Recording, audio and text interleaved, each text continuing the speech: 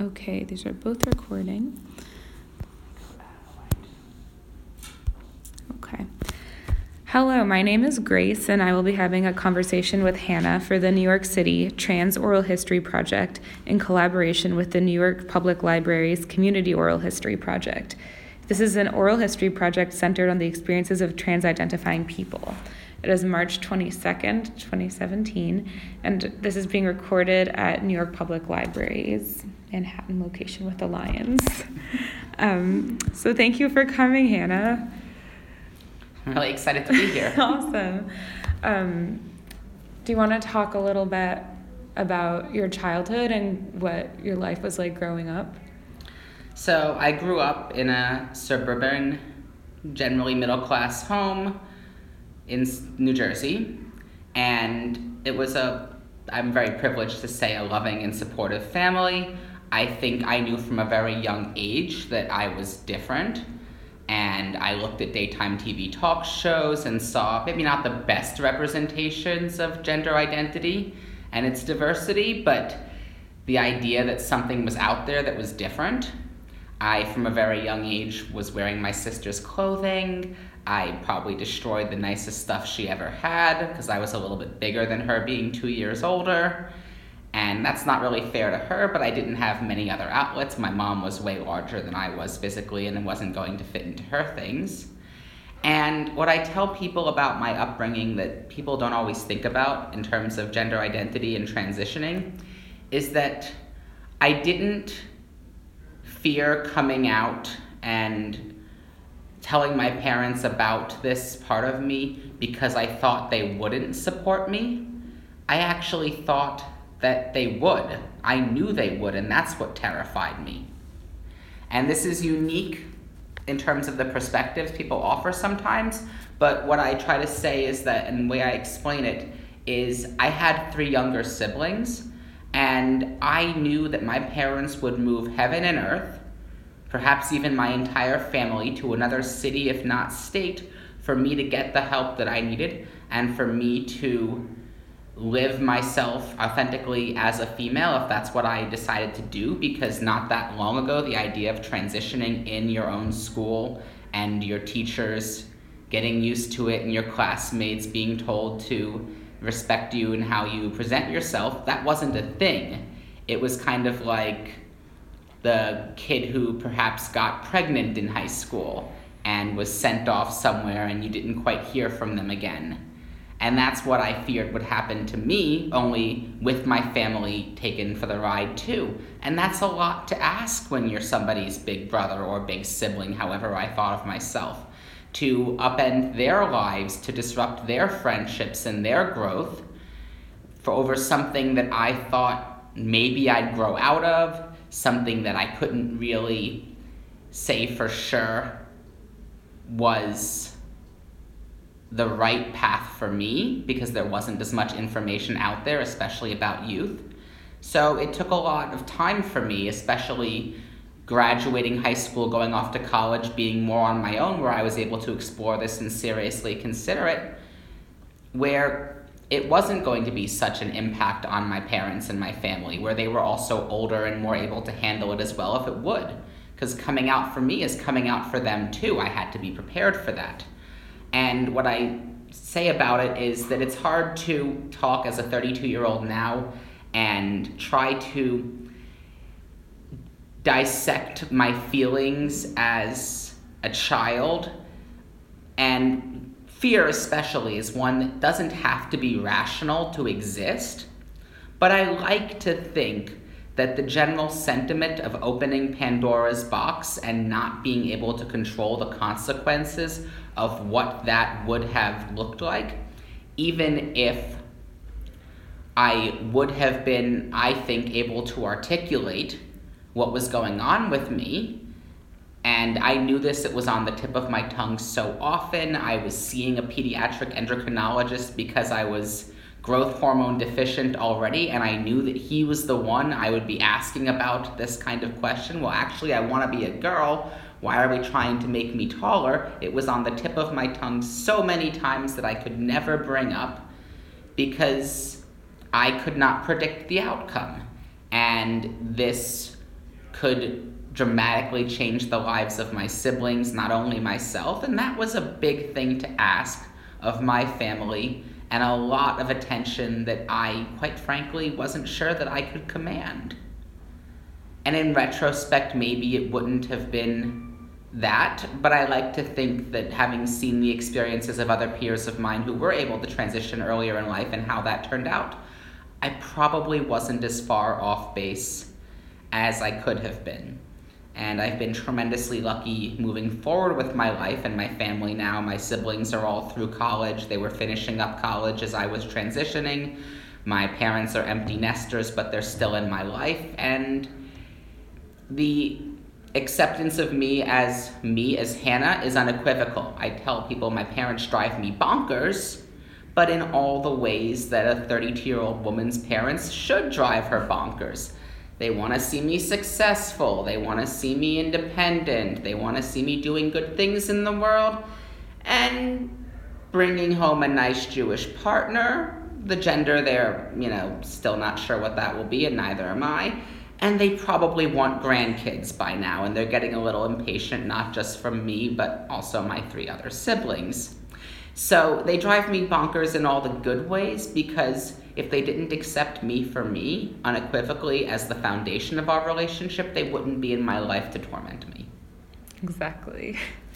So it sounds like you're really close with your family and you were growing up. Do you want to talk about your relationship with your siblings? Oh, I have the 3 best siblings in the world. One of my sisters is a nurse down in Baltimore. Another is a teacher also in Maryland, closer to Annapolis. And my little brother works in data analytics in a hospital in Illinois. And I always joked about him because, growing up, he was part of the reason I also didn't transition earlier on. A lot of trans people have this experience of wanting to hyper-masculinize or feminize themselves within their assigned gender to try to remove it from their thought processes. This is something ingrained within you, but sometimes you think you can overpower it, you can compensate for it. And for a lot of trans women, that comes around their teens and they join the armed forces. And maybe they get really into athletics. Not that athletics is necessarily a male or female thing, but they get into the machismo aspect of it. And that's something that doesn't always pan out well in terms of them saying, well, this was just a compensatory measure. For me, it came at 9 years old with my little brother. I had 2 sisters before then, and I was always wearing their clothing, even at this age. And then I had a brother, and I said, I need to man up. I'm going to try to be a boy so that I can have him share a bunk bed with me one day. I didn't quite realize at 9 that he would come home, an infant, and it would be, by the time he was old enough to share a bunk bed with me, I was old enough to not want bunk beds anymore. So that idea didn't pan out, although I did successfully nag my parents until they got me the bunk bed, which he never really actually slept on in the same room as me unless my grandmother came to visit and took his room.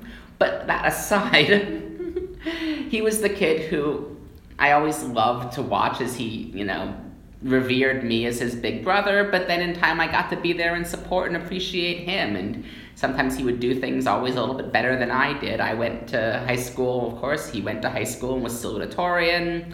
Then I went to engineering school, he went to engineering school and got an amazing GPA. I started running marathons, he got into marathons and crushed them. I got him into swing dancing after I did. He's just this graceful, lanky, crazy human being on the dance floor. So I tell everybody, everything I do, he does better. He's going to make a beautiful woman one day. And I think that's where we're going to... I don't think he'll get to that point. And my other 2 sisters are also tremendously amazing and were there for me throughout all of this. And they've been able to take their experiences with me, my one sister as a nurse, and bring it into her practice and to help other peers of hers that she's met throughout her career and throughout her life. And my other sister as a teacher too is now really out there speaking up and saying that we need to protect students too, whoever they might be. Awesome. Do you have any specific memories of I guess, gender growing up, like the messages you were receiving about gender, whether it's in your household or on TV or in the media? Like, do you have anything that stands out to you? Well, gender is tremendously pervasive growing up.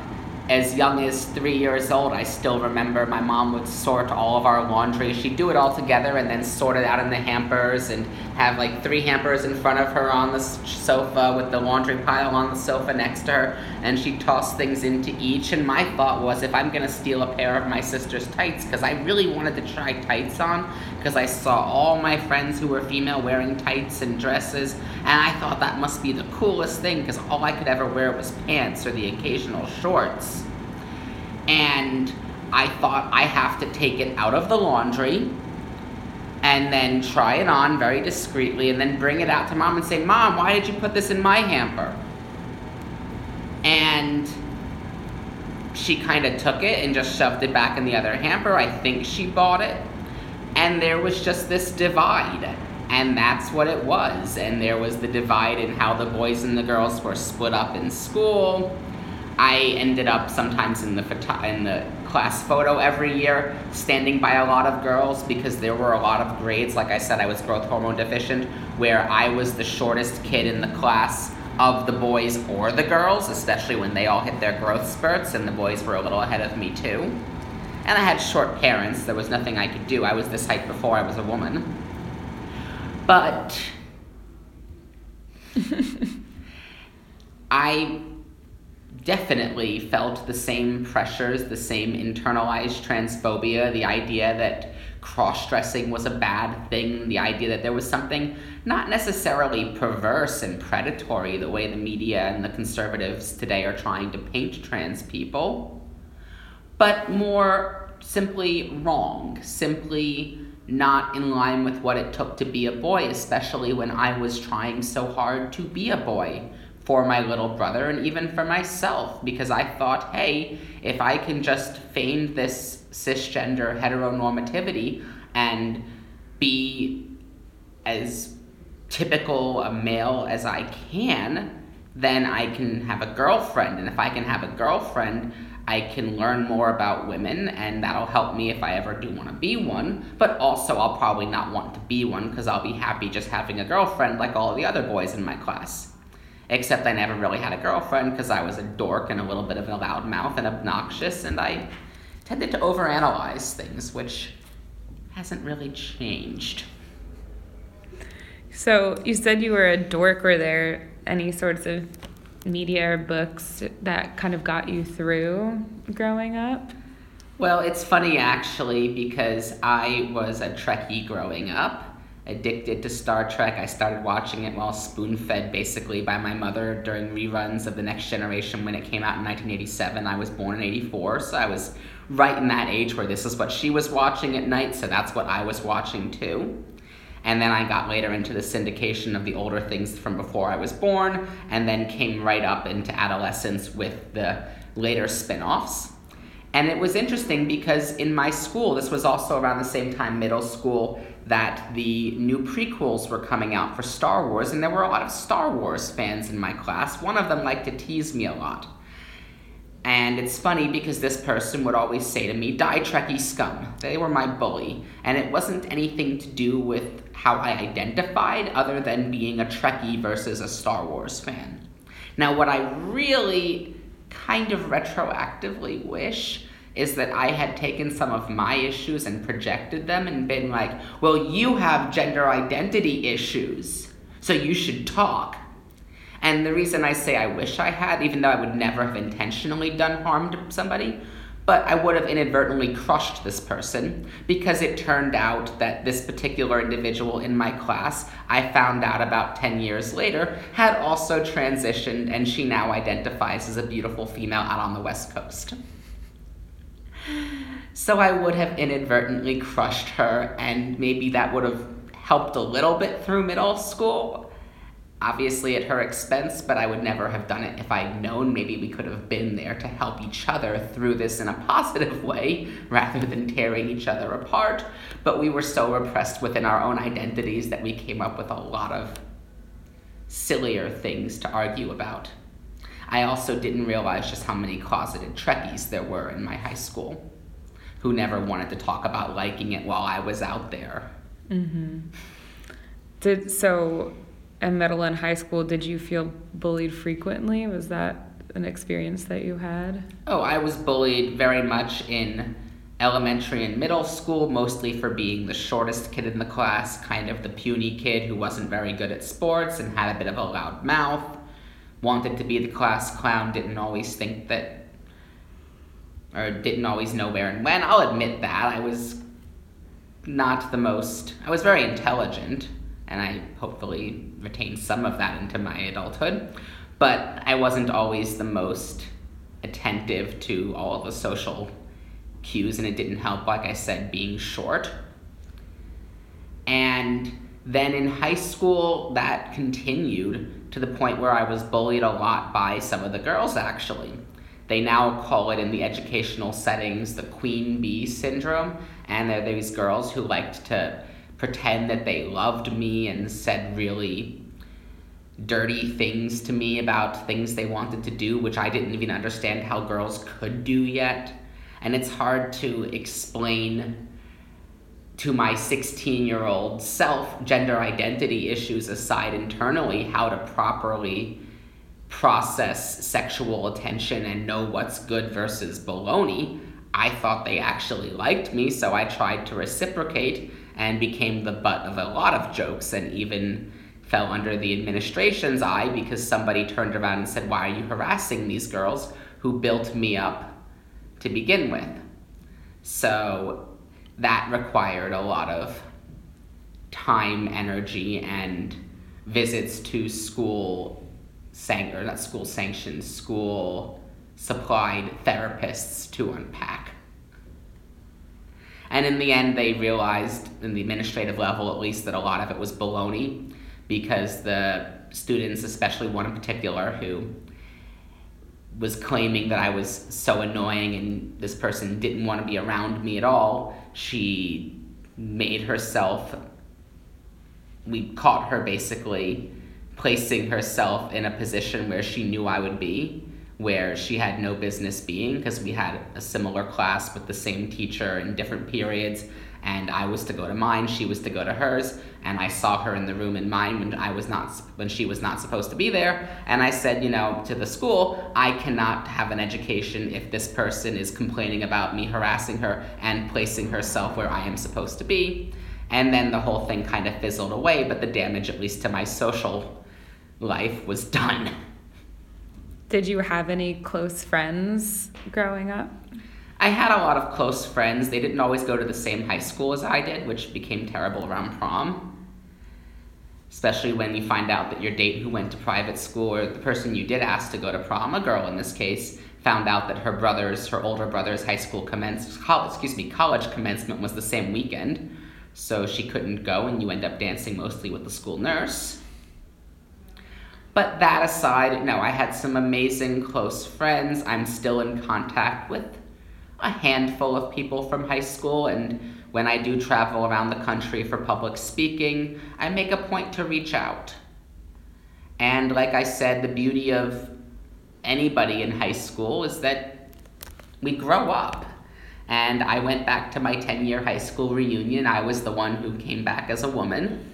You kind of always hear about that. Oh yeah, this person's successful, this person has kids, this person's off traveling the world, and this one's a woman now. I was that one.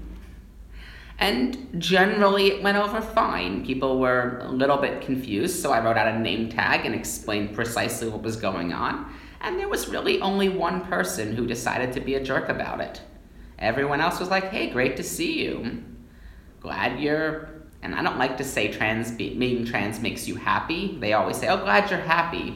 It doesn't make me happy, it makes me me, and then gives me the chance to pursue happiness with any possibility of success. But from somebody else, without training them specifically on this, which I do now, "Hey, glad you're happy" is, okay, I'll take it. Were there any activities you did in high school, any organizations you were involved with, or anything like that, music? Oh, I was in lots of things in high school, actually. I was in the marching band after school. I was in the choir for all 4 years. I was the most improved senior. And I was also in the dramas and the musicals. I mostly did backstage things and constructed the programs. So I was hunting everybody down for their bio and fiddling with the very early digital cameras to take the first in-program headshots that the school had ever had. I really tried to up our game a little bit with the programs and took it on myself and made this really nice program that got professionally printed out and then left on the floor at the end of the show. All the little thankless jobs, that's kind of where I fit in and found my niche. And occasionally something cool happened. I was part of the academic decathlon team, and we had to do a timed essay as part of the 10 exams we did throughout the day. And I did this timed essay on overfishing and won a gold medal in the States. I took AP classes. I was involved with all kinds of stuff, and I did make friends through those.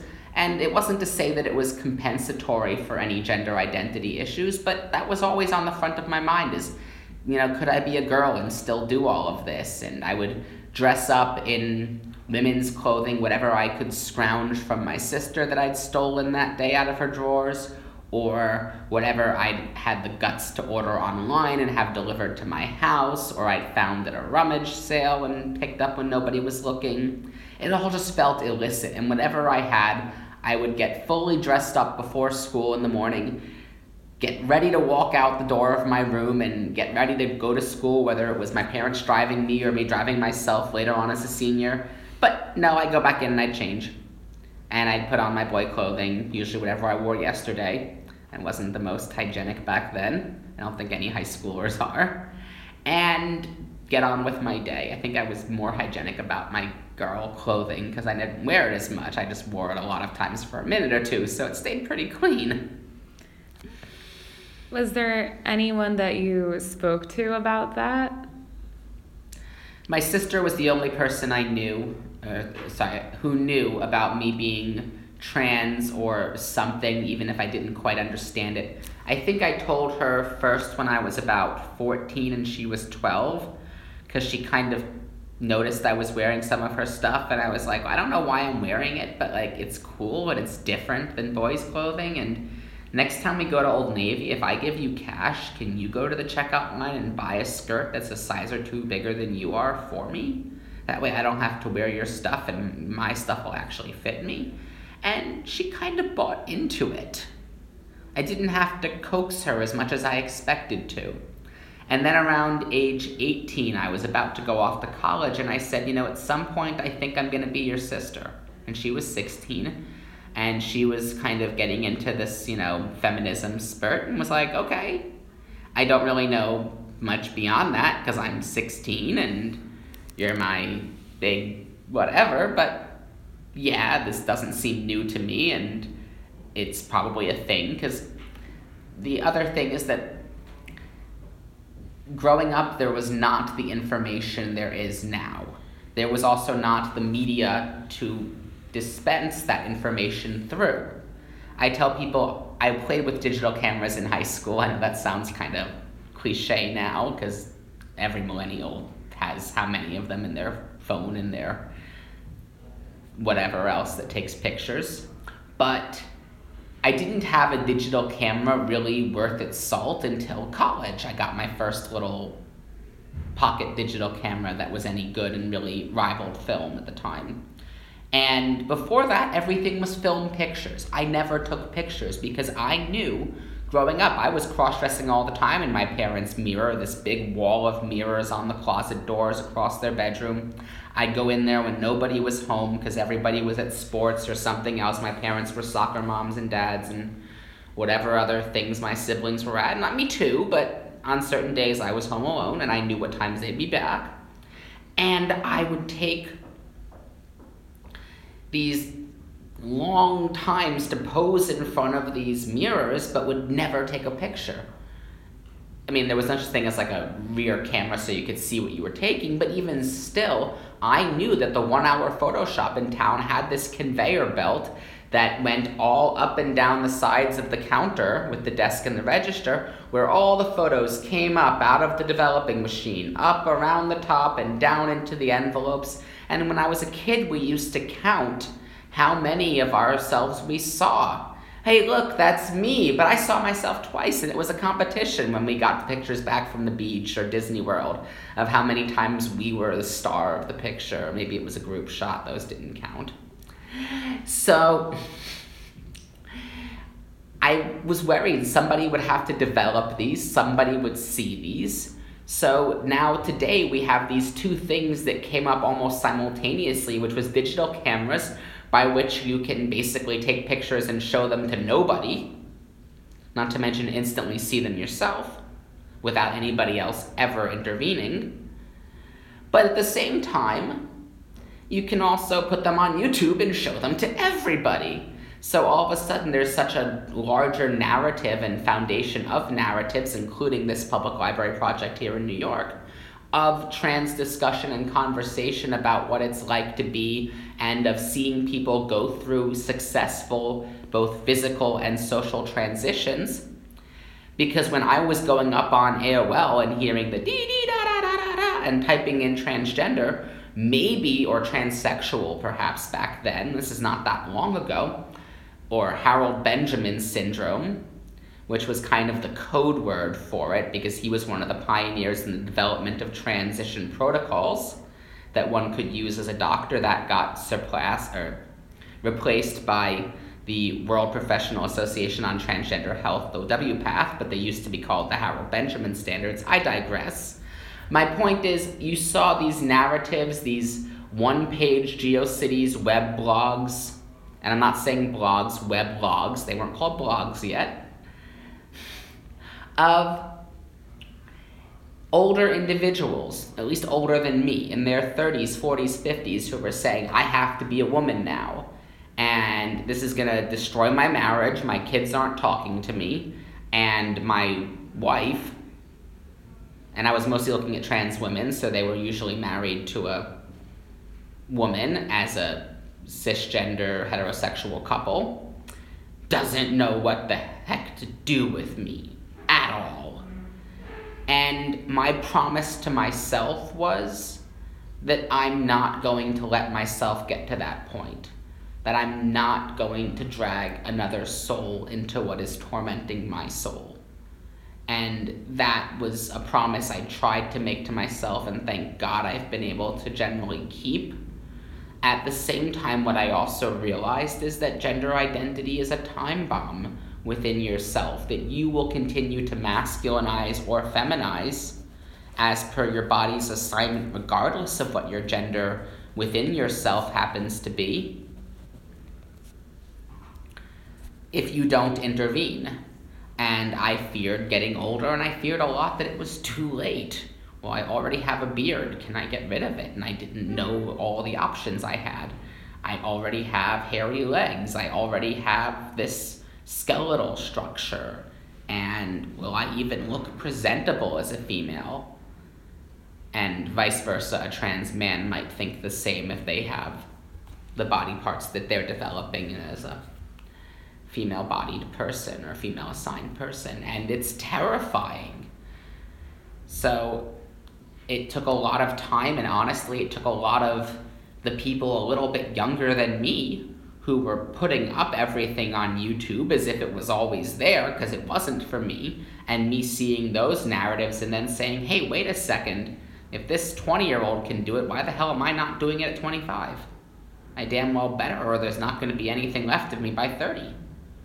And I did, and thankfully there was, and there is, and it's not the 30 that I thought that I'd be at, it's not the 30 I wasn't sure if I'd make it to, it's the 30 where I'm a generally well-adjusted, generally accepted, thriving, and somewhat outspoken young woman. And I'm lucky enough to say that my mom is pretty proud of the strong Jewish woman she raised for a son. Yeah. I'm interested in hearing more about your relationship to YouTube and the internet. You know, you're someone who was alive for this big shift from the modem to social media now, and like how has that shaped? You've spoken a little bit about transition videos on YouTube, but do you have more to say about that? Well, it's kind of the motto I've taken on now, that not hiding my past will help somebody else to stop hiding their future. But the visibility the media offers, and also the media's insatiable appetite to jump the shark, is part of what's bringing transgender issues to the national conversation. And that could not have happened anywhere near this fast or with this much positive pressure upon the world and positive representations to counteract the vocal minority of negative impressions and hypotheticals and fear-mongering that's out there. And this is because we can disseminate these pictures, these movies, these stories. And like I said, it started out when I was watching television growing up. The trans person was kind of a novelty, and TV shows were trying to equalize themselves in terms of race. So you had, Full House at 8 o'clock on TGIF, and then you had Family Matters, the black sitcom, on at 8:30. And you started to pick up that they were trying to balance these things, and then they tried to do more female leads, and then they tried to introduce gay characters. And then all of a sudden, and I kind of say this very tongue-in-cheekly and jokingly, I say, for example, the TV show Glee kind of beat the gay to death. Not in the any way violent way of beating a gay person, but they explored so many gay plot lines that they made it hard for themselves to come up with something that was novel, and rather, oh my gosh, this show has 6 gay characters within the main and recurring cast, we're going to put a 7th in? No, they started delving into trans issues, and one trans person wasn't enough. And then it became 2 trans people and possibly more, and then the show ended with a lot of other circumstances around that, which I know were external to anything to do with trans, but merely to show that the gay thing was not new anymore and the media was looking for a new story to tell. I don't know where it's going to go necessarily beyond trans, except right now we're in this little window where there's a beautiful spotlight for intersex and non-binary people, where we're really starting to delve into the stories of people who don't see themselves as male or as female, who don't see themselves within these artificial and sometimes arbitrary constructs, irregardless of what their bodies might lead someone to think just looking at them. And I think that's really beautiful, and I think there's so many parallels to it that the media can let us see, but sometimes also suppresses. I tell people, I was doing a talk yesterday and I was explaining that there are as many genders as there are political parties in this country. 2 make a hell of a lot of noise, and the rest struggle to be taken seriously. And I think that's a great analogy, and if you meet somebody who's part of one of those other parties, it isn't necessarily right for you to call them undecided. Oh, you're just going to eventually have to pick one of the major 2 candidates, or you're wasting your proverbial vote or existence. And we don't want to call them confused. Some of those people can be the most literate and educated on the issues that I've ever met. Some of those people can be phenomenally intelligent and have a different set of beliefs to myself. We call them independent. We call them third party. Or even within the constructs of these 2 big tents that we have, there's seldom consensus, and there's lots of infighting. You don't know everything about women by dating a single one. You don't know everything about men by dating a single one. Well, maybe you do, but the fact that you're laughing as I say that implies how ludicrous the statement is, and even the stereotypes. And I love that right now we're exploring that non-binary space. I don't really know where the media is going to go next with any of that, and what they're going to do when trans stories become cliche and part of the regular mix-up of a discussion or a sitcom or a presentation.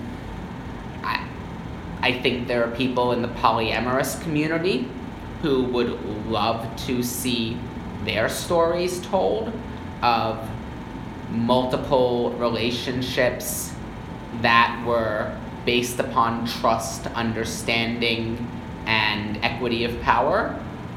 On the other hand, I think there's so much built up of stories based upon multiple relationships that were everything but, that I almost wonder how to do that without making them boring.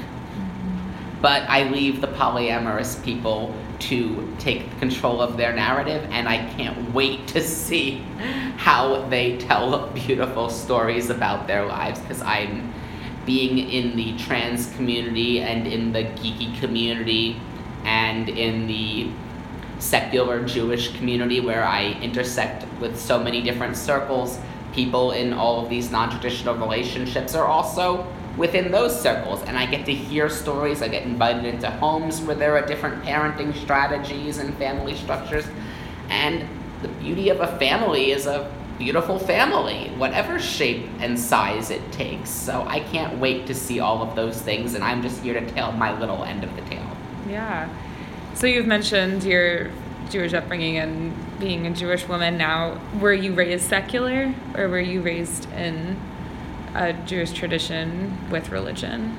I was raised in a secular household that was involved within our Jewish community.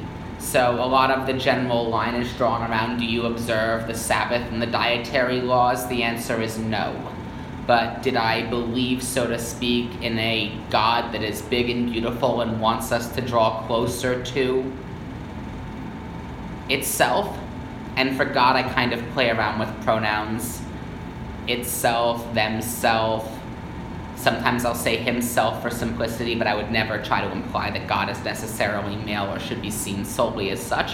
I see God as all of those other things, and what I love about Judaism and our religion is that we teach people to not only understand but to question. And there's an appreciation within Judaism that, in a sense, the commentary, so the Torah being the book and then the Talmud being the writings on the oral law that commentates on it and explains us how to follow it, and then the commentaries on the commentaries and the commentaries on the commentaries on the commentaries never stopped to this day, so that everything I write, in a sense, can be almost as valid as anything of our sages. And what I love about it is that we never stopped writing. And I use this as an example when I teach about trans issues, because I say, look at our Bible, and in the Bible, you have this one group of animals, crustaceans, so your shrimps, your crabs, and lobsters, described as shellfish. And you have this other class of animals, cetaceans, so your whales, your dolphins, your porpoises, described as big fish. Now, what are neither of these two animals? Actually, what we call a fish. So if you're calling everything a fish, you're kind of doing a disservice to yourself, and maybe to a limited extent of a conversation that could be sufficient. But like I said, we never stopped. So we kept writing books. We kept learning. We and the Judeo-Christian tradition are not the only reason, but part of why we're sitting here in a public library in some of the most prime real estate in New York. Because books matter and writing matters, and there's so much more in this world to describe that I believe our big and beautiful Creator gave us the power and expects us to do with our free will and our inspirations and our passions, and how to direct those for good. So I tell people that today, seeing only male and female as God created is seeing only fish. It doesn't invalidate the existence of male or as female or of fish. But if we call everything a fish, or we think there can only be fish, we're missing out on a much bigger and more exciting picture. And that's not the direction that I think our God wants us to go as that God's creations.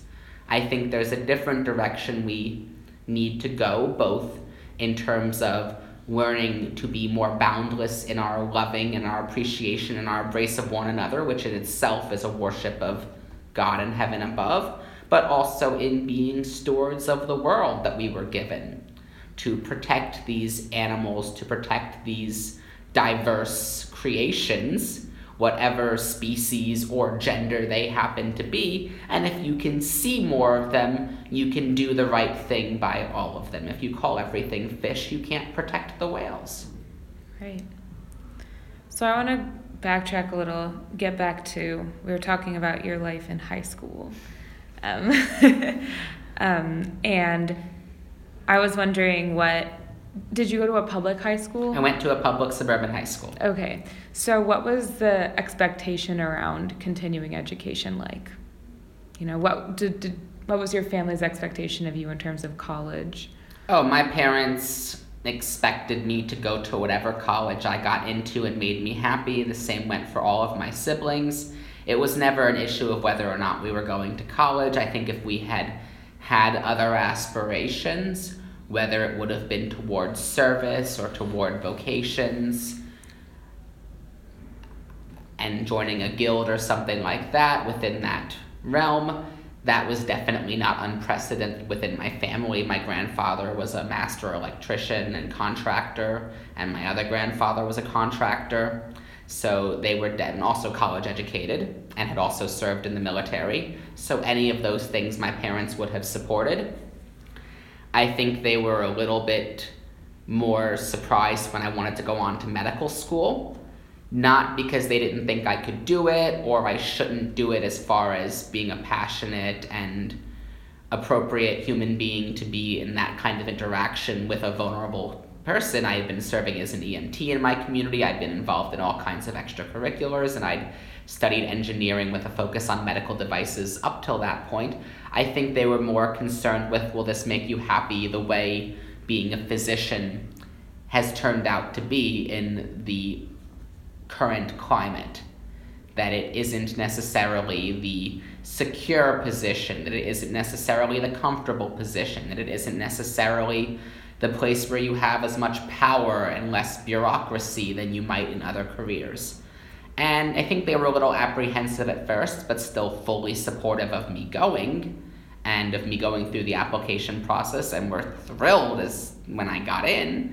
You know, what mother doesn't want to say, my son or my daughter, the doctor?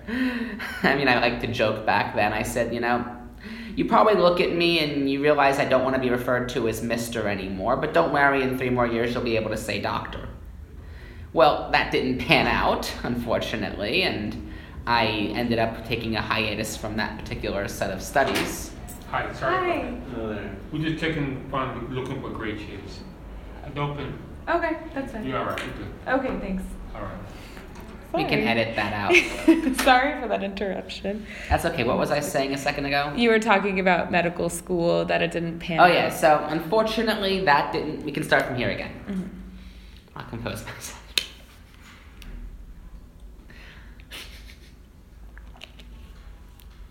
Unfortunately that didn't pan out, and I'm taking an indefinite hiatus from my medical education.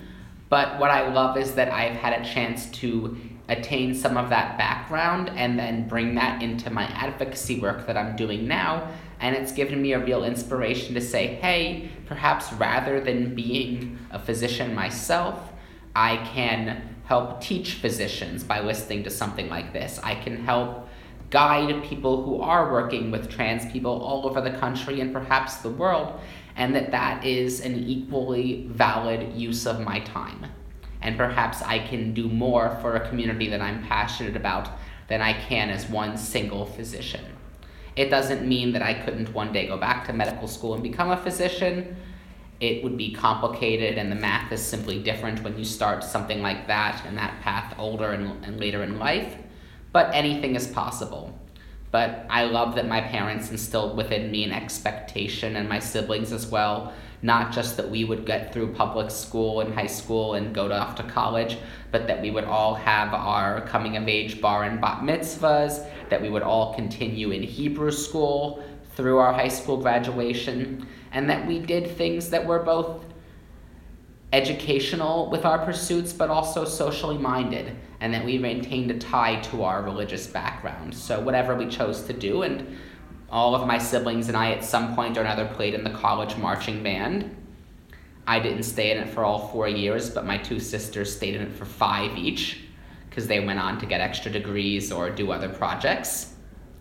And we all were involved with our campus Hillels, the Jewish organization on campus. We've all been traveling, whether it's study abroad or going to Israel and learning more about our culture and our heritage.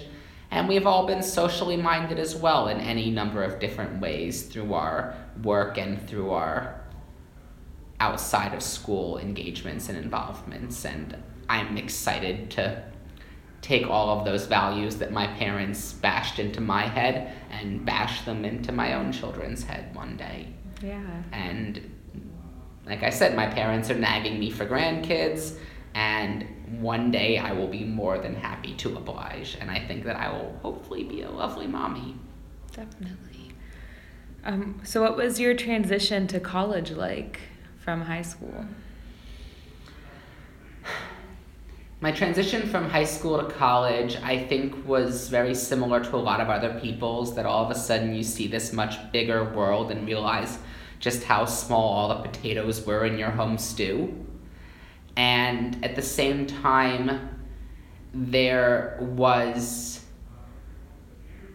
a tremendous breath of relief because of all the issues I had had in high school with being teased, and this complete flip on its head, as I said, of how I was perceived as someone who was an actual perpetrator of bullying as opposed to a survivor of it. And that, like I said, by the end of my high school career had kind of been proven and disproven and thrown away, but the damage had been done to me of having that perception, then coming into a place where I literally had a fresh start. But it also gave me the time and the space to start cross-dressing and meeting other people who liked wearing women's clothing. And I saw cross-dressing at that point because that's what I tried to call it, to both do it and normalize it, because there wasn't even a trans presence on campus yet. I think my sophomore year I met a freshman who was transitioning. She was probably the first other trans person I had ever met. And this was groundbreaking to me, but I watched her struggle. And I watched her try to be taken seriously as a girl, even by the administration of that school, who didn't want to put her in a dorm room with another girl, and they ended up giving her a single room to herself for the lower price of a double room as some kind of compromise that was really just putting her off in a pen because they didn't know what to do with her. And even me, I was so proud to have a trans friend, and I wasn't quite with it yet, that I would say to my friends, hey, do you see her? She's trans. That's so cool, when she wasn't in the room. And it was me subconsciously trying to feel out their approval, but it was coming at her expense, and I felt terrible about it in retrospect. At the time, it didn't even occur to me how wrong and awful that was, and I've been lucky to do a lot of personal growth through my own transition and just growth, and I would never do that again. But yeah, it was a time of feeling out. It was a time of trying to find new places for myself, and I think a lot of people do. I had a bit of a rough freshman year, the way everybody else does, because I wasn't so good on time management. I wasn't out drinking and partying, but I wasn't exactly the best planner, and I took a calculus class that was a bit over my head, so it kind of wrecked my GPA, but I did really well second semester and brought it back up to where I wanted it to be to keep the scholarship I was offered, and I was accepted to go study abroad in Europe in my sophomore year at the end of my freshman year. So I did just that, and I was thrilled. Yeah. So you mentioned you had kind of found community or being involved with other people who are cross-dressing. Does that mean that you had an awareness of any sort of LGBT presence on campus, or are they different communities? Well, the cross-dressing at that time was drag performers in the LGBT group on the campus, and also other friends of mine that I'd met through classes and other things like theater groups who just did costuming and cosplay, whether for Halloween or other times throughout the year for whatever project they were working on. So that gave me more access to women's clothing, and it gave me a couple of places to go out. And I think it was my senior year of college, actually, so well after my adjustment time, but they were hosting the campus's first drag ball, and I still have a single picture from it, taken on the outside of a group of about 7 or 8 of us who all went together. And you can tell who I am because I'm the one female-clothed person wearing traditional drag around a bunch of guys in male drag, or drab as it's sometimes called. And one of them, Eileen, wow, mixing up people. She was actually my date and bought me a corsage, and I bought her a boutonniere, and it was the cutest thing ever, and it was kind of like making up for the prom I never had. And you could kind of tell from me at that point that I wasn't doing this as drag for the sake of drag. I was doing this as dressing up as a woman to the extent possible to pass and be perceived as a woman. And pass is a horribly loaded word in its own sense, but that's the word that there is to explain that phenomena, to be appearing phenotypically as a female. And it was just a burden lifted off me, and I still wasn't quite ready to take the next steps and say that I am gonna give up on ever dating a straight girl as a straight boy and being happy in that way. But yeah, this is not going away. And I still look at that picture sometimes and remember all of the people in that picture, all 8 of them, are to this day my closest friends from college. And I still talk to all of them regularly and see them as often as I possibly can. Although I think only one of them actually lives in New York, so they're all spread around the country. But it's just crazy that that group of people, that we just had this moment of us all going to this drag ball, the first one held on the campus, at least as long as I can remember. Maybe, God knows, the campus is 150 years old or something. There may have been one before that, but at least in the recent times, was something incredible. Were there other places you found community at college? There were, for every other type of community I was looking for, whether it was theater things that I was still interested in, the short-lived experience I had for a year and a half being in the band before I realized it just wasn't the level of musician I needed to be to continue with that at a college level and put the time in that it needed when I was focused on my engineering classes. My engineering classes, of course, themselves, and doing research projects. So I was finding all kinds of communities. I did try once to go to a transgender support group. This one happened to be across the river from Boston University at MIT. In one of their buildings, in the basement, they had a trans support, I want to say once a month, or maybe once a week group. And I went for the first time. I had asked a friend of mine where it was because I didn't want to publicize it, and you had to ask to know what the room was and the meeting time so that you couldn't really show up there unannounced. So they kind of maybe knew I was coming, but they didn't know much more about me than that because I wore this Hawaiian shirt.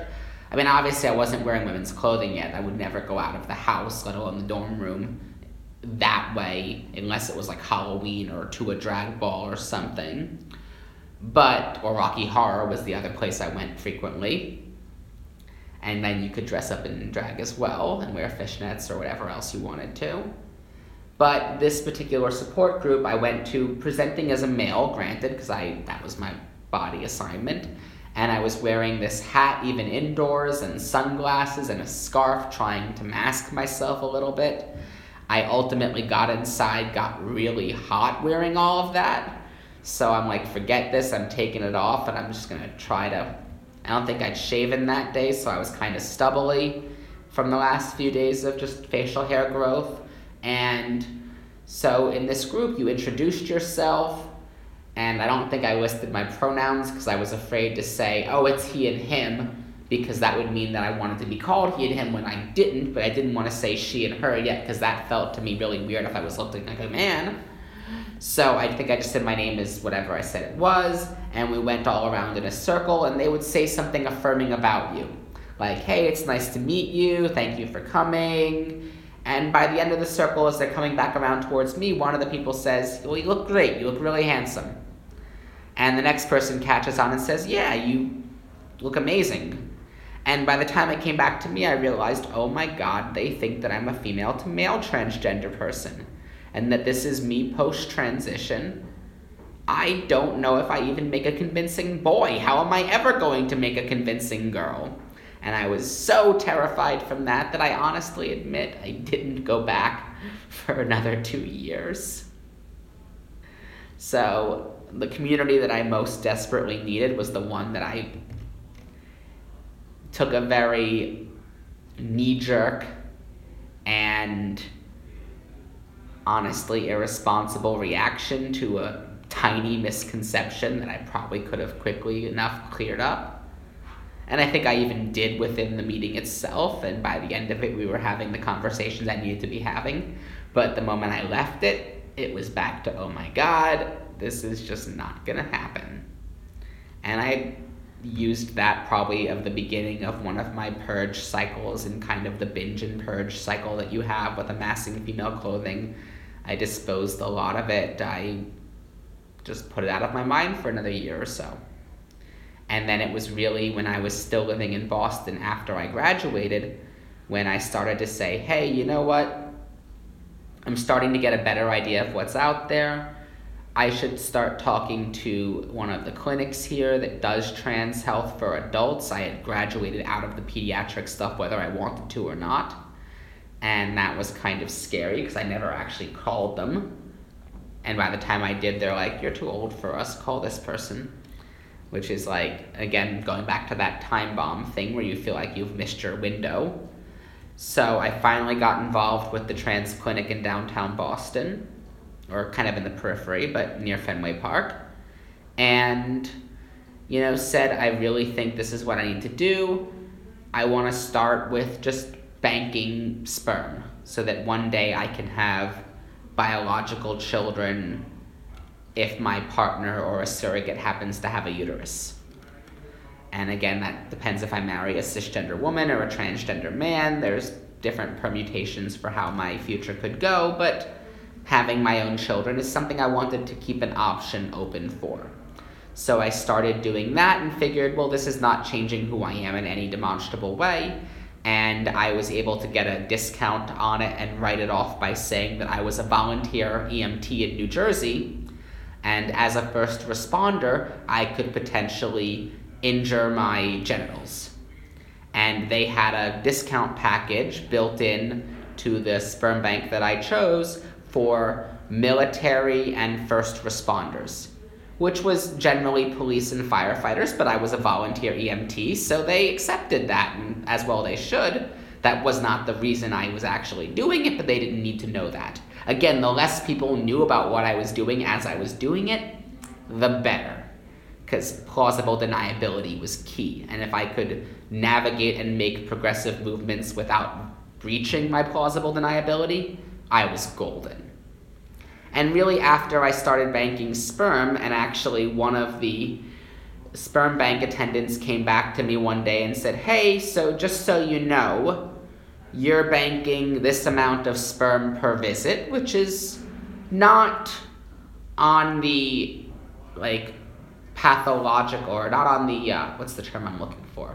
Not on the you have an issue end of things. It's within the normal range, but it's on the lower end of normal range. Would you want to consider talking to your doctor about testosterone supplements to boost your sperm count so that you can do better storage.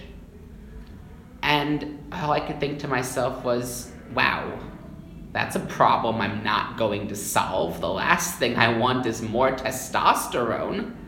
If anything, I'm trying to work up the courage to go on anti-androgens and then estrogens. So that's out of the question. And I think that was kind of the point where I said, you know what, whatever I've got booked so far and just chilling, literally just chilling, is probably enough. And it's time for me to start hormones.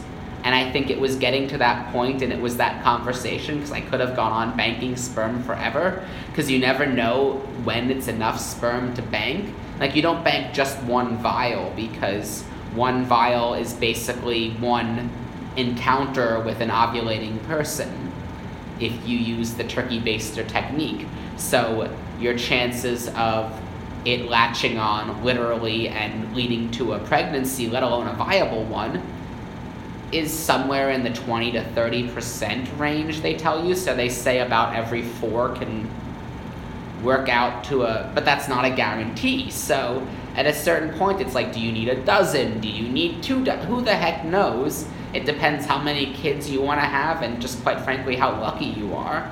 But I had a certain number, which isn't worth disclosing. It's kind of private to me. But I said, and it wasn't a lot, believe me. It wasn't like I had 50 versus 100. It's like, do I need, 5 or do I need 15 kind of range? And I decided this is enough, and it's time for me to start hormones, because I know that when I do take hormones, whether or not I stay on them, that is going to render me, at least in the short term, impotent and infertile. So it was a conversation with someone at the sperm bank that made you... I think that was the trigger, but it was something I've been working up to for a year, of doing the every couple weeks or months sperm bank whenever I had the time to make an appointment, go down there and do what you have to do, which is not the most, it's kind of awkward, but people do it, and it's what you need to do to access your sperm. And you do that, and you get on with your day, and then you hand them the little dish, and they go on their way too, and stick it into the freezer. I'm sure they treat it with God knows what on the way, and clean it, and make it all prim and proper, but basically that was the time when I said, okay, it's time for me to try the things that are not completely independent from my body, but try the things that are reversible. And I'd already been doing some of the things that were completely reversible, like growing my hair out. Even in high school, I kind of had the Jonathan Taylor Thomas bowl cut, and it was me trying to, in college, have the, boyish ponytail, which a lot of college guys do who aren't trans, but if you happen to be trans, it's a good thing, again, that you can write off as just being a hippie or a hipster, or who knows what you want to call yourself at that point. But I did it, and now I said it's time to try hormones. And once I tried hormones, I started those in 2012, and I've been on them now for just about 5 years. I think I'll have my 5-year hormone anniversary coming up in June.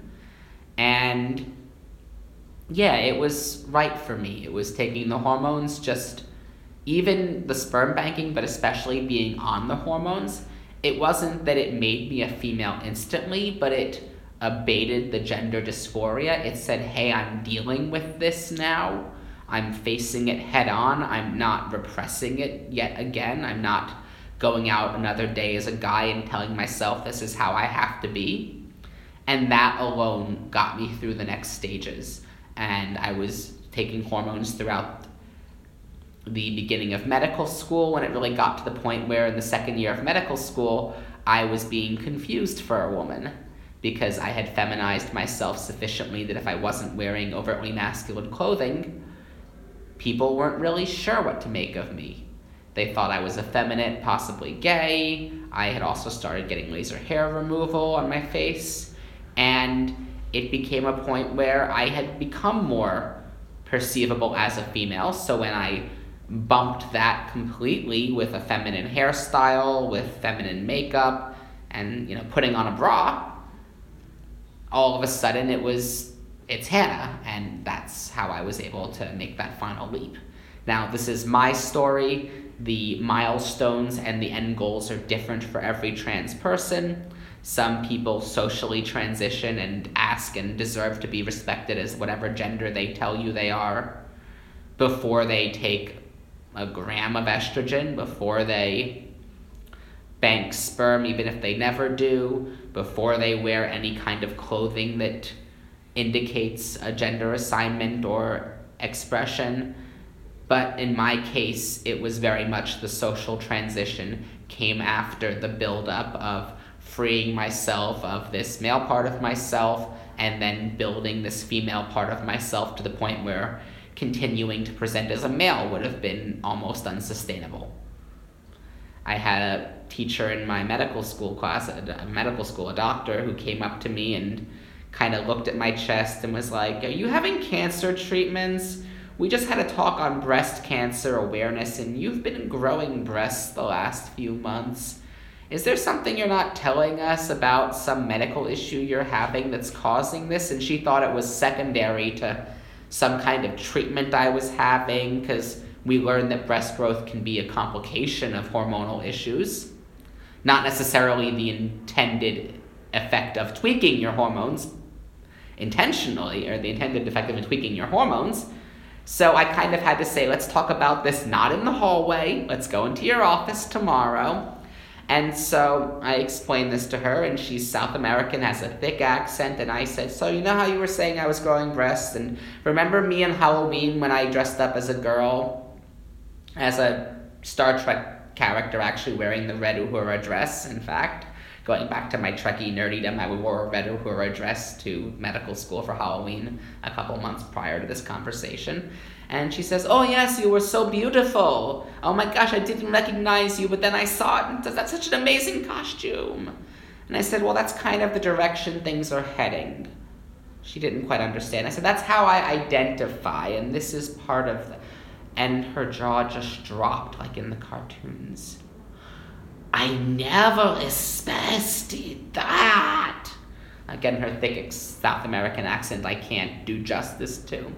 And she gave me this huge hug, and then all of a sudden realized that, this was maybe November or December, and coming back in January, the intention was to not be a male in how I comported myself day in and day out throughout the medical school, and that this was kind of her catching me, and not a bad thing, but just what was happening. And was interesting. And a little embarrassing, but at the same time, it was good to know who my allies would be. As your social transition progressed, do you have any other stories like that as you were, coming out to your friends and family and everything? Oh, I could talk for hours, and I'm sure you're happy to have me do just that about all of these stories. There's countless ones. You have to be a little more specific than that in a sense, but there were the good and the bad. In that same medical school, a girl in my class, like I said, the students were generally apathetic, if not supportive, of my transition, but one decided to walk up to me in the middle of the hallway and grab and squeeze my breast and start teasing me. "When are you going to get me estrogen?" As if this was another drug traded on the classroom, in the seats, like Adderall or something. Not that I ever traded it, but just I knew it was going on. And she made it out like this was some other kind of commodity, forgetting the fact that her body makes estrogen on its own, not the way mine does, and I take it supplementally. But I had to go off on her and explain how completely uncalled for, hurtful, invasive, and completely unbecoming of a future physician that touch was, especially in a place where we are trained to differentiate a good touch from a bad touch and trusted to comport ourselves as professionally as possible when doing our jobs, often with our hands in very intimate ways, as caregivers, as doctors. And I brought this sentiment exactly to the dean of students at this school, who said to me, I'll never forget, "Help me in understanding. How much of this are you just going to have to take as students adapt to your situation? And I was in shock. Like, how do you even answer a question like that? Why is it even being asked of you? Why are you being victim shamed for being sexually assaulted within these walls? None, absolutely none, and it has nothing to do with my situation. I shouldn't have my chest grabbed and squeezed if I wasn't trans.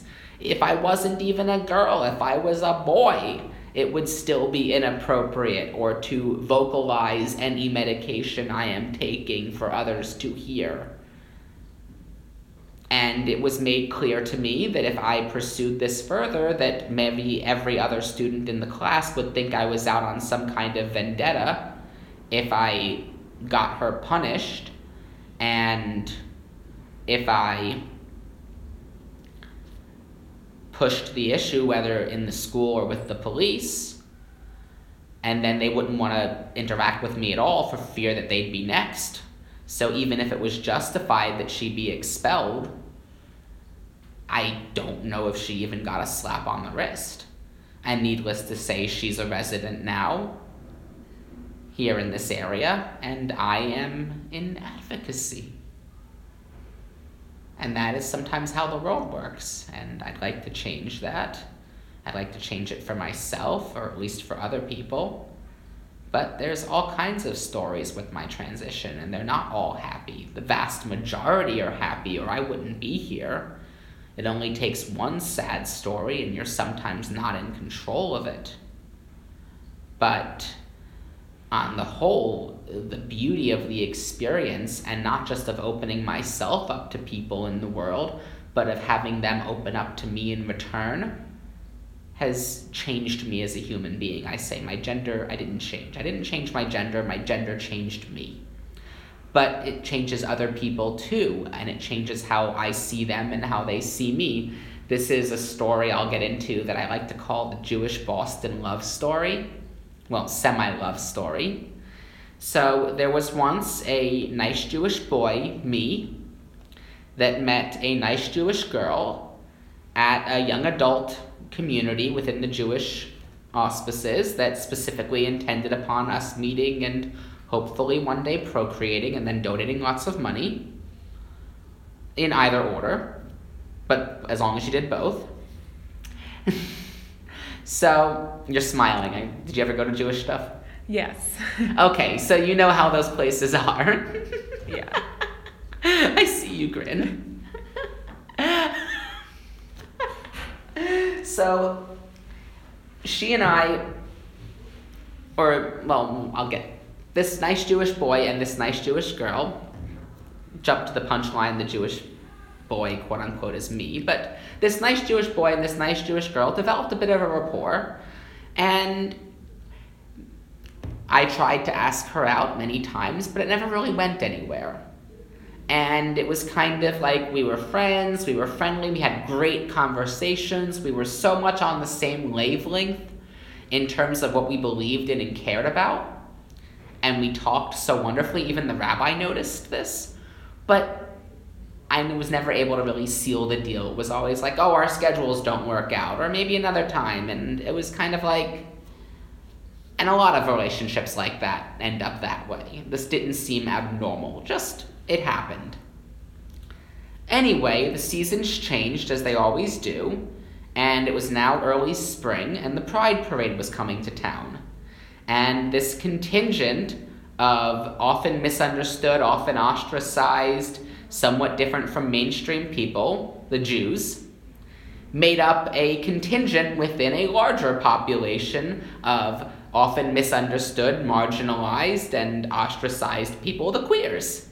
Because there are queer Jews, and so there are Jewish contingents in queer parades, there are queer contingents in Jewish parades when they're allowed, and this was with an organization in Boston that specifically was for LGBT access to outreach to Jews and programming, and I'd been going to them for a few months, kind of like I'd get home, get dressed up as a female, and then go to their Shabbat dinner, and the other times in the month when they weren't hosting one, I'd go to the mainstream stuff, where I'd be a boy talking to girls. So I was kind of living this duality, and I get there and I'm dressed as a female in public. This is a little before I'm on hormones, but I'm going out more and more and getting more and more comfortable, at least in short spurts, presenting myself as a girl. And who do I see there? The other nice Jewish girl. So it turned out that, nice Jewish girl number 2, or nice Jewish girl original, like nice Jewish girl, happened to be interested in other nice Jewish girls. And this was her first time coming to the parade or any of the LGBT programming with this other Jewish group. And nice Jewish boy actually identified as nice Jewish girl as well. And this was her first time at the Pride Parade. So there was kind of this mutual, what the hell are you doing there? But at the same time, in light of new information that we both had about each other, take a wild guess what the first thing I did was. I asked her out again. And it still led nowhere, but the beauty of it is that when you put out and you seek out little bits more of information on people, or little bits more of people, and you reach a more authentic place, you can discover these points for connection that could never have existed previously. So we were both trying to feign the other person's anticipated expectation of cisgender heteronormativity, and we were both missing the boat. And then when we both realized we were actually lesbian women, it made a lot more sense both why it didn't work before, and there was at least a totally different chance that it could work moving forward. And like I said, it didn't, but I gave it a shot. And I think that's the most beautiful thing that can come out of a revelation like this, is that when I open up about myself, other people feel empowered. And that's why I come out here and I tell these stories over and over. And I hope to for a long, long time. I hope to not need to, but it's also a blessing and a privilege to be able to, because it means they will be out there for people to listen to. Yeah. I'm thinking about how you're an advocate now. That's what you do professionally, and I'd love to hear about you coming into a political consciousness. Like, where was the first moment that you felt this need to organize? I think as trans people and I think this also applies to gay and lesbian people and any other kind of activist, honestly, that our activisms are directly tied to our personal experiences. And you start to realize as you try to do things and the walls are put up around you that they're there, and as you get more involved in any kind of organization, you start to learn how it works. And you start to learn how you can impact change in that organization at any level. So why not try to suit those changes to your needs? So a great example of this was I was in medical school, and I became involved with the medical school student government. And we were usually the ones who were trying to argue for rescheduling exams after snow days to give people more time, or over points on questions that were ambiguous, things like that, the usual announcements, goings-on, extracurricular activities. But also, I said to myself, I'm trying to access transgender care, and both the American Medical Association and its counterpart, the American Osteopathic Association, as well as a lot of other non-physician bodies like the Psychological Association, the Pediatric Association within medicine, and all of these other reputable organizations have in their bylaws already passed resolutions saying that transition care and medical attention to transgender people is medically necessary. So why is the insurance that my school offers me coming with a line item in the exclusions that says that we do not cover gender-related care for transition, whether medical or surgical? And this was a question I brought up, and I said, well, if I'm going to be making resolutions to this organizing body, why don't we make a resolution saying that we should heed our own bylaws that say this care is medically necessary, and thus any school that is affiliated with this medical body or accredited by should provide inclusive health insurance to its students, its faculty and physicians, as well as its residents and their partners, spouses, and children. And as you build out each of those circles, it becomes lots and lots of people that would then have this, because you don't know who's transgender, but you know if you have enough people, somebody has a transgender child, somebody has a transgender spouse, or somebody is transitioning themselves. And here is a great way to respect our medical ethics and our pledge to do good and to expand our capability to help more people. With the existing precedent we already have that this care is necessary by requiring our insurers to follow suit and to cover this care so that we can provide the best possible care we can, with lots of supporting evidence as to why this is useful, why this is not cost ineffective, especially compared to the comorbidities of depression, anxiety, and anything else that happens from not transitioning when you are called to that within yourself. So that's one of the first places I started becoming an advocate. And the first time I presented the resolution, it wasn't quite perfectly written, and it was something that I was really the only one standing up for, and it was basically torn apart. But at the same time, nobody else in my medical school was really putting up any resolutions at all within the body that applied to all of the medical schools. So even just having a resolution, even if it wasn't a good one, was still a step that was very well received at the time by my faculty. They were proud of me for stepping up and doing something, even if they didn't quite realize it applied to me yet. And while the first time I did it, it didn't go too well, what came from it is 2 other students from a different medical school said, "Hey, we love this. Can we take a stab at it?" They rewrote it from the ground up, put all kinds of extra sources and footnotes into it, and then we could have up to 5, so we had 2 more co-sponsors on it from 2 other schools. So all of a sudden, it became this 4-school, 5-person team effort, which is exactly what they want to see. And then all of us were coming together and working on this, and we actually passed part of it. It still got bogged down in a lot of procedural things, and I'm not happy with the outcome that didn't have as much teeth on it as I wanted. They kind of passed the part that said we should explore this, but not the part that said, and we're going to set a goal for ourselves to actually do anything, which is kind of like how politics works. And that's where I started to learn a bit more about the persistence of it. And that really never left me, to the point where, as different votes came up, as different political things entered the national conversation about use of bathrooms by transgender people, athletics, everything else, especially when they hit my own high school, I said, I need to be involved with this.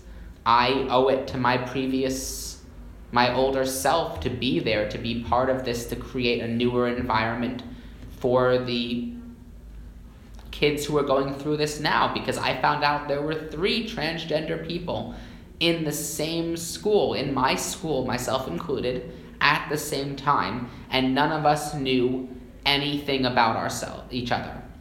And 2 of those 3 of us are no longer welcome in their parents' households. And 2 of those 3 moved out to the West Coast for that reason. And that puts me kind of as the lucky 1 in 3. And I don't like those odds for youth growing up today. Because especially when our government, when Donald Trump says, oh, well, this is actually a states' rights issue, I'm repealing the federal government guidance by Barack Obama, it's not just becoming a state-by-state issue or a zip code-by-zip code issue, as conservatives want to write it off as, well, do what works for them in any given municipality. It becomes a household-by-household issue, living room by living room. And when you have blanket policies in place that affirm trans existence, It gives kids who are in places where their parents don't want to believe in this at first a leg to stand on. It tells them they are real, they are loved, and that if you bring this out to the community, they will help you get through it and they will help your parents get on board too. The opposite is basically sanctioning abuse. It's saying that the gender of your child is within your domain to control as a parent, the same way their curfew is, or whether they take piano lessons. And it's not within your prerogative, let alone ability to control, just as it wasn't when they came out. And that's what I'm all about teaching, is that you should be excited to have a little boy or a little girl when they come out. I'm not trying to deconstruct gender. I'm just trying to add on that if that gender happens to change or evolve when your child is 5 years old, is 15, or is 50 years old, well, that's beautiful too. And it doesn't make you a bad parent. It makes you the best kind of parent there is. So what kind of work did you do at your old high school? So when I came back to my old high school about a year ago, they were just starting to have conversations on implementing a transgender affirming policy that would support the rights of trans students to be referred to by their appropriate and identified and requested name and pronouns on both within the classroom and to a certain extent on documentation, such as like a school ID card, to play on the athletic teams that corresponded with their identity, and to be in all other ways considered within that gender identity when it came to restroom use and any other place in which the school was gender segregated, locker rooms, etc. And there are places where that comes up, and then there are places where gender is not an issue anymore, like anybody can join the marching band, for example. So this was a tremendously beautiful thing, and it went a step further to say as well that the school is in the business of providing the best opportunities and the best environment for the student. There could be circumstances where the parent not being brought into this situation appropriately could be harmful to the child. So it was basically saying that it leaves administrators and faculty discretion on working with the student rather than immediately reporting back and saying to the parent, hey, I met with your student, they are doing this, or whatever it was, like, if your student cut class, they're going to tell the parents immediately. If a student comes out to you as trans, they wanted to say, well, we don't necessarily want to tell the parents this immediately if that's going to pose a risk. So they wrote into it protections to say that the same way if a faculty member found out that a student was sexually active in any way, they could guide them to help that was within a protected class of information separate from what a parent would immediately find out. And that was a beautiful thing that a lot of people thought was usurping parents' rights and some kind of Board of Educational activism, but really it was doing the best thing by the kids. And so I was there speaking out about that and was talking with elected representatives as well as with the community. I hosted 2 community forums on gender identity, basically telling a lot of the same story that I'm telling right now. For anybody in the community who wished to come, I actually wanted to host it at the high school. The high school said, well, we really can't do it at the high school, not because you're an alum and would generally not be, invited to speak here, but we don't want to offer a space for you and then get criticized that we're not offering space to somebody who opposes you, even if we're fully behind this. We want you to do it in town. So I asked the ambulance corps I used to work for if I could use their boardroom for this forum, and they were happy to have us there. They host meetings there all the time for different organizations, and we're not in the way of the garage where the rig is, so everything was fine. And people showed up, and we talked about these issues, and I broke them down as best I could. And I explained how this helps students, how this doesn't hurt parents, but how we have to understand that within this is the spectrum of parenting that comes with any other kind of issue a student could have. And I do not call being trans a disability, but with students who have special learning needs, there are different ranges of places parents can be from, well, okay, school, do what you think is best, to you're not doing enough, here's how to do the best thing for my child, to my child's totally fine. And I'm not going to accept that he or she or they need some other kind of intervention.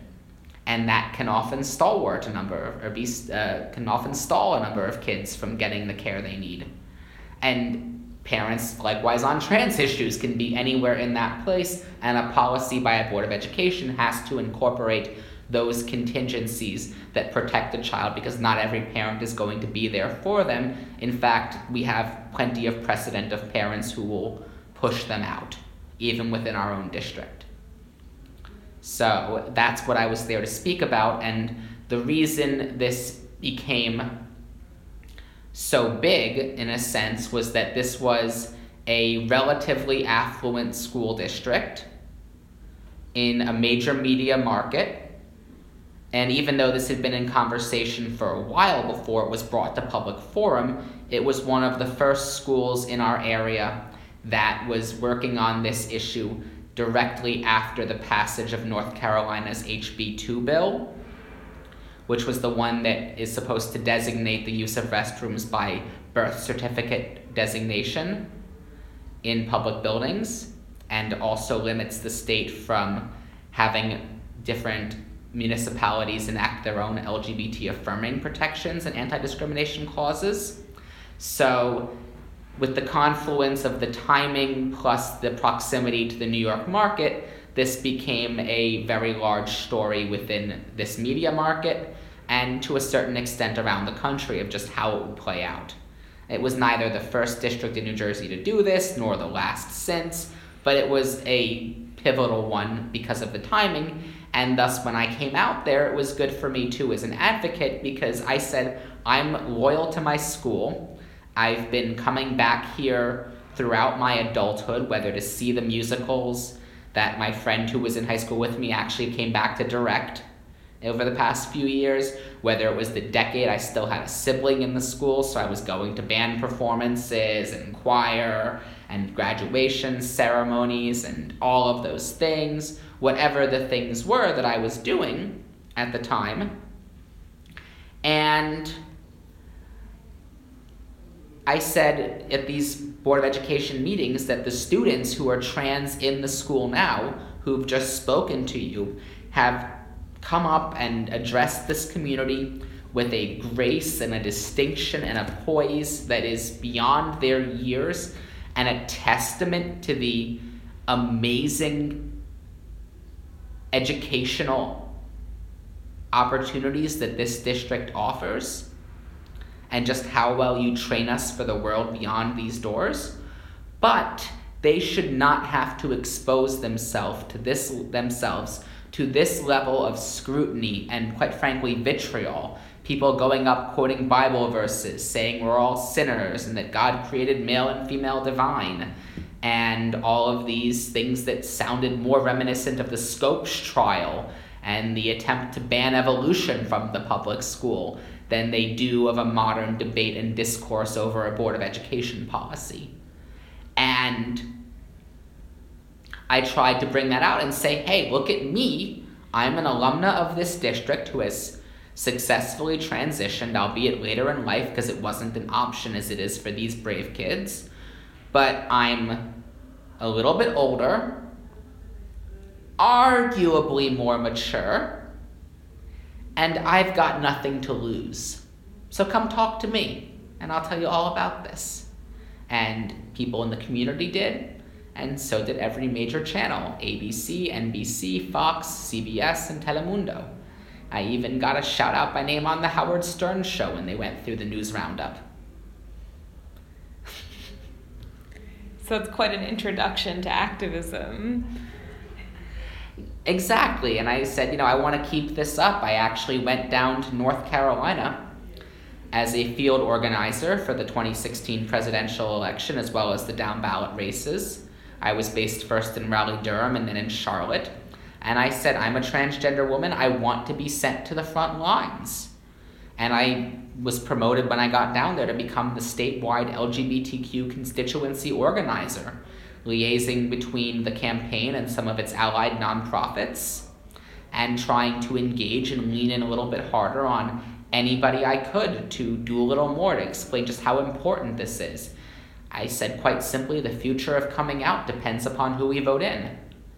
And we have this chance right now to either stand up resolutely against hatred, bigotry, ignorance, and quite frankly, the subjugation and disgusting, awful, harassing treatment of women, even cisgender women, at least by the presidential candidate.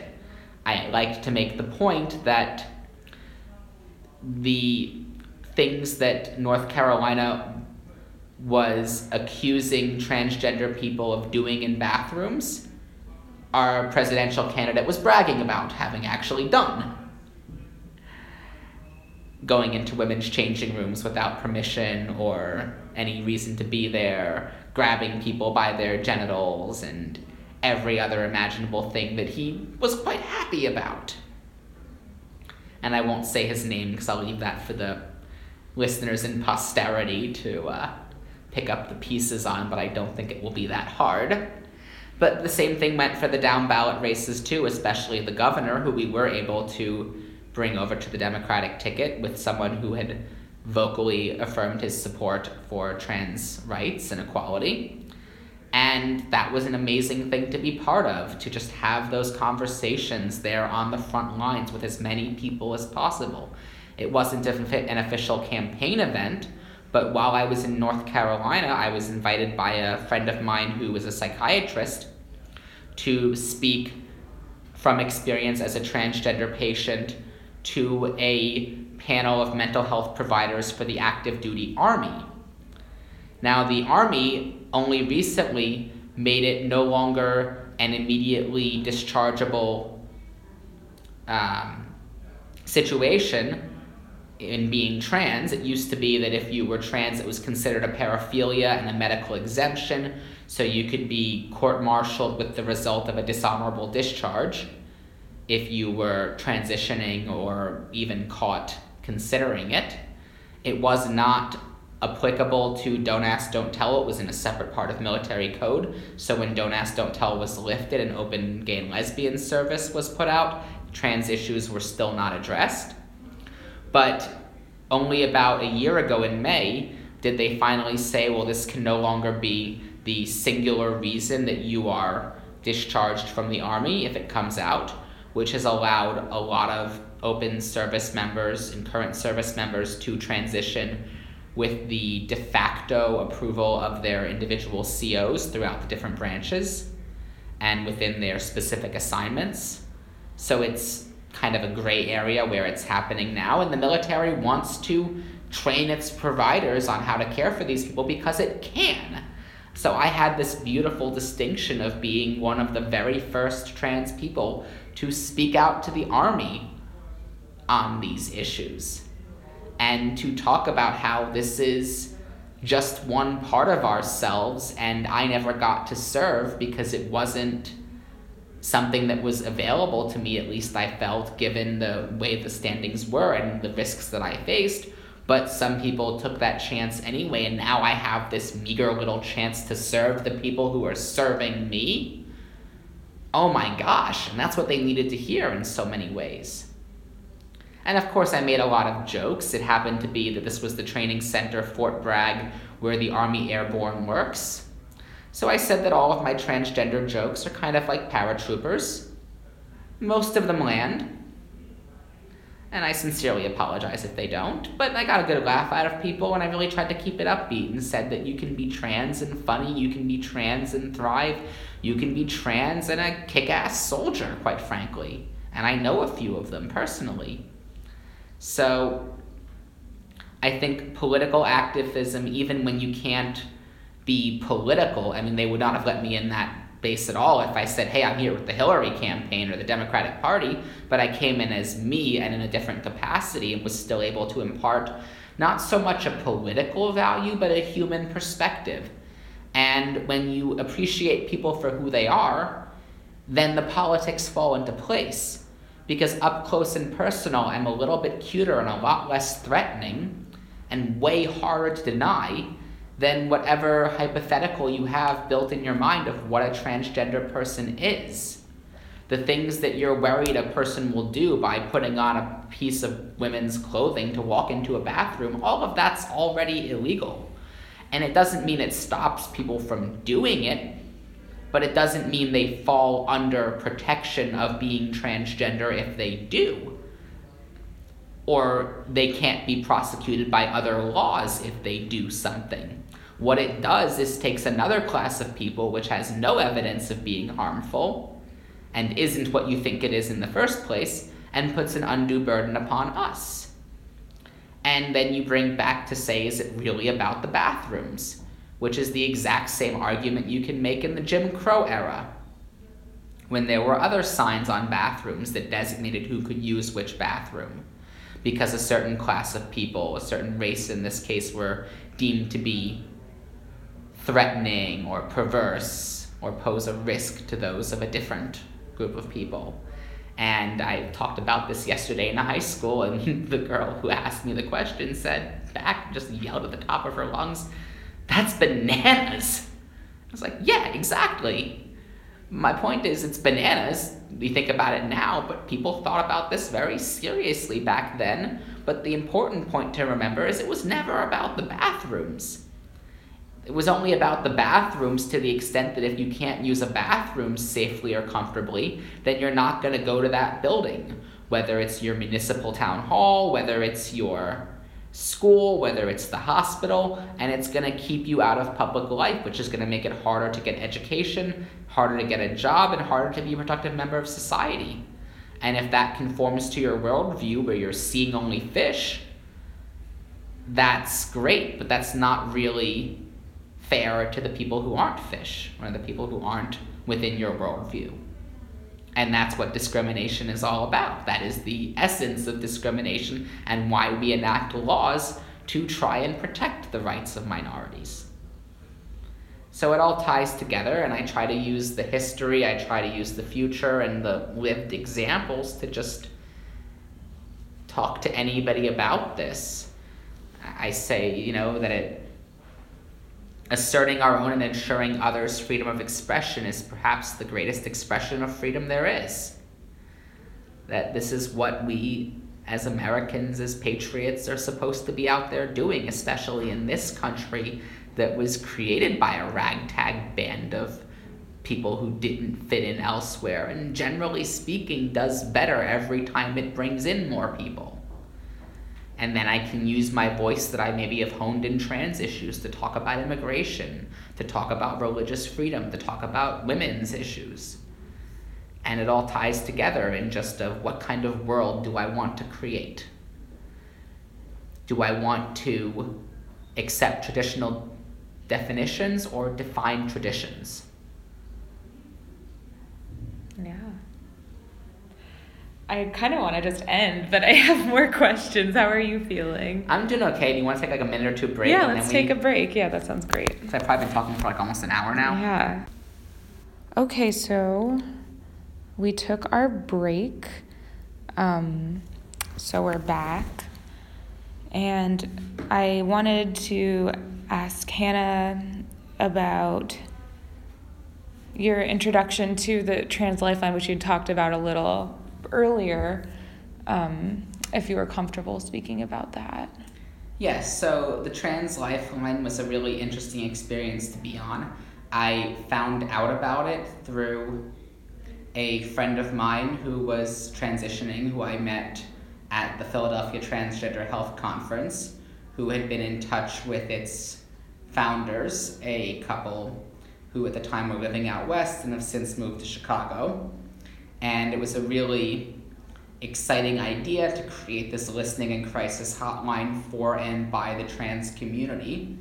And I came in at a very early stage in it when it was still in its infancy, starting to go online, and was one of the first batch of operators who were trained, and I later took on roles in both being a call operator and also coordinating other operators, in fact also training other volunteers myself.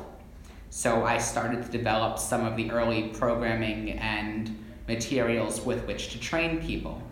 And it's very challenging when you have no professional credentials yourself, which isn't necessarily the biggest issue, that people assume that if you're a social worker or you're a psychologist, you just have some innate ability to do this, when in reality it's about, can you compassionately discuss these issues and how you address them. But the bigger problem was not my lack of credentials so much as the fact that we were trying to cram a lot of training into 2 hours by video conferencing with a group of people and have them ask questions and feel comfortable to take on these anonymous calls with people from anywhere in the world, potentially at their worst possible moments. And the calls we got were not all crisis calls with imminent threats of self-harm. It was people asking for resources, people asking for what to do in XYZ situation that came up, how to come out, or even just having someone to talk to. And I think what it gave me that was humbling in the experience was a chance to hear so many different stories in a way that you will never tell them to another person you actually know, to hear them anonymously, because that person knows that I don't know anything about them that they don't offer. I generally asked, can you give me, just a general location that you live in, like a city or a state, so I can paint a bit of a picture, and just how old you are, by their own self-description. And I'm sure people lied about it too, but I probably had people calling the line from maybe ages 10 to well into their 70s. And for some of these people, it was the first time they were ever talking to another transgender person. For some of these people, it was the first time they were ever enunciating these issues. And I would ask them, what pronouns do you like to hear? What name should I call you? And on that line, you could be any name you wanted. I took on a different name myself, actually. I didn't want to be bringing with me the baggage of Hannah Simpson that maybe people knew outwardly and could look up and associate with myself on the line. So I actually used my middle name, and I'd say, Trans Lifeline, this is Elsie speaking. Can I ask what name I can use for you? Hi there, so-and-so. And I would teach people to say it in just that way and to leave as many doors open, as many avenues as possible for people to express themselves, because at the end of the day, that's what our line could be a platform for. We couldn't always provide help directly. Sometimes I was able to go the extra mile, and like I mentioned, I could bring that person into an email address that I set up to communicate that was separate from all of my others, so they couldn't start using it at random times to reach out to me and make me into a care provider that I didn't have the credentials or the boundaries established to take on.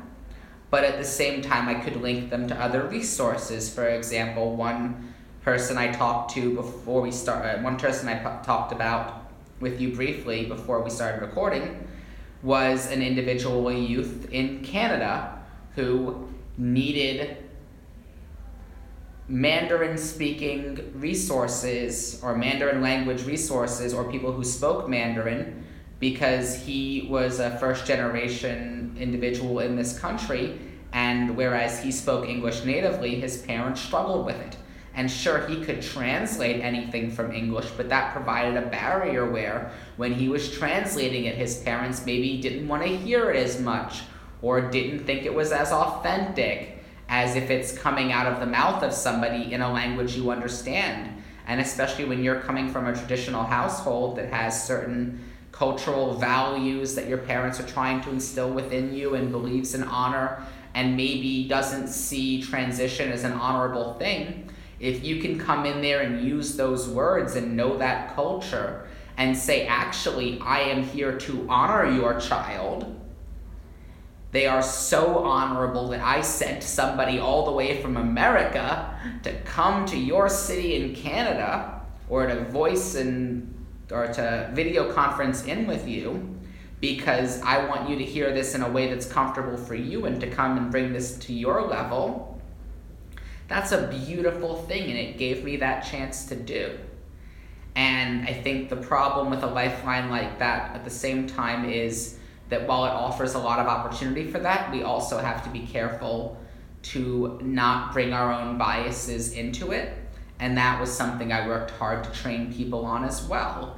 To say that when you're listening to a caller on the lifeline, you can't assume they have the same concerns, the same access, or even the same fears that you might.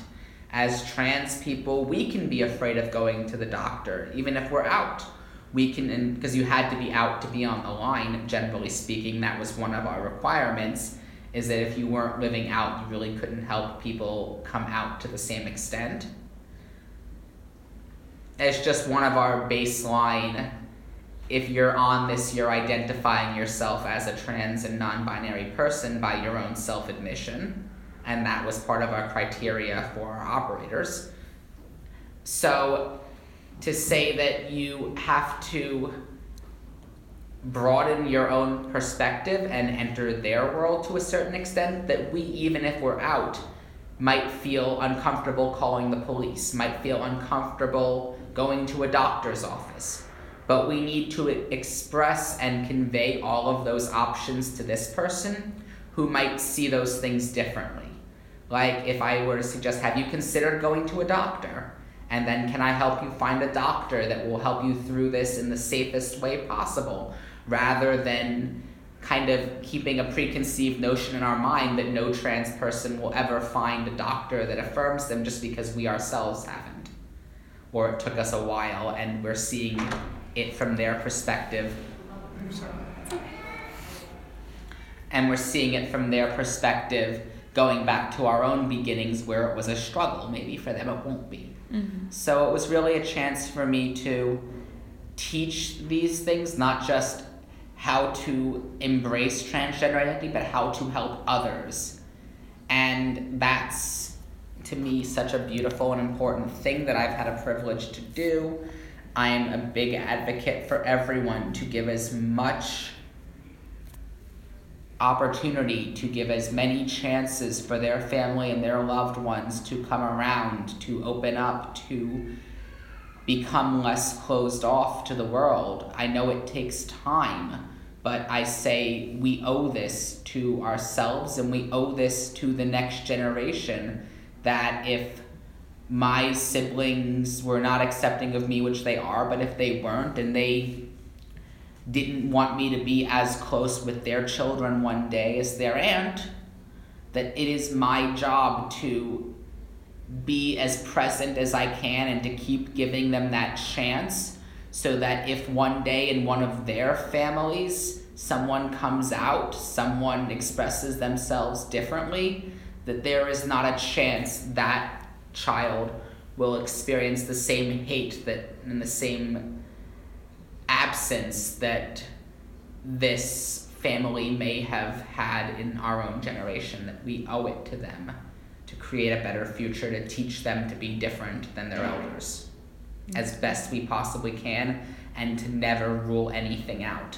I tell a story about this as kind of a parable.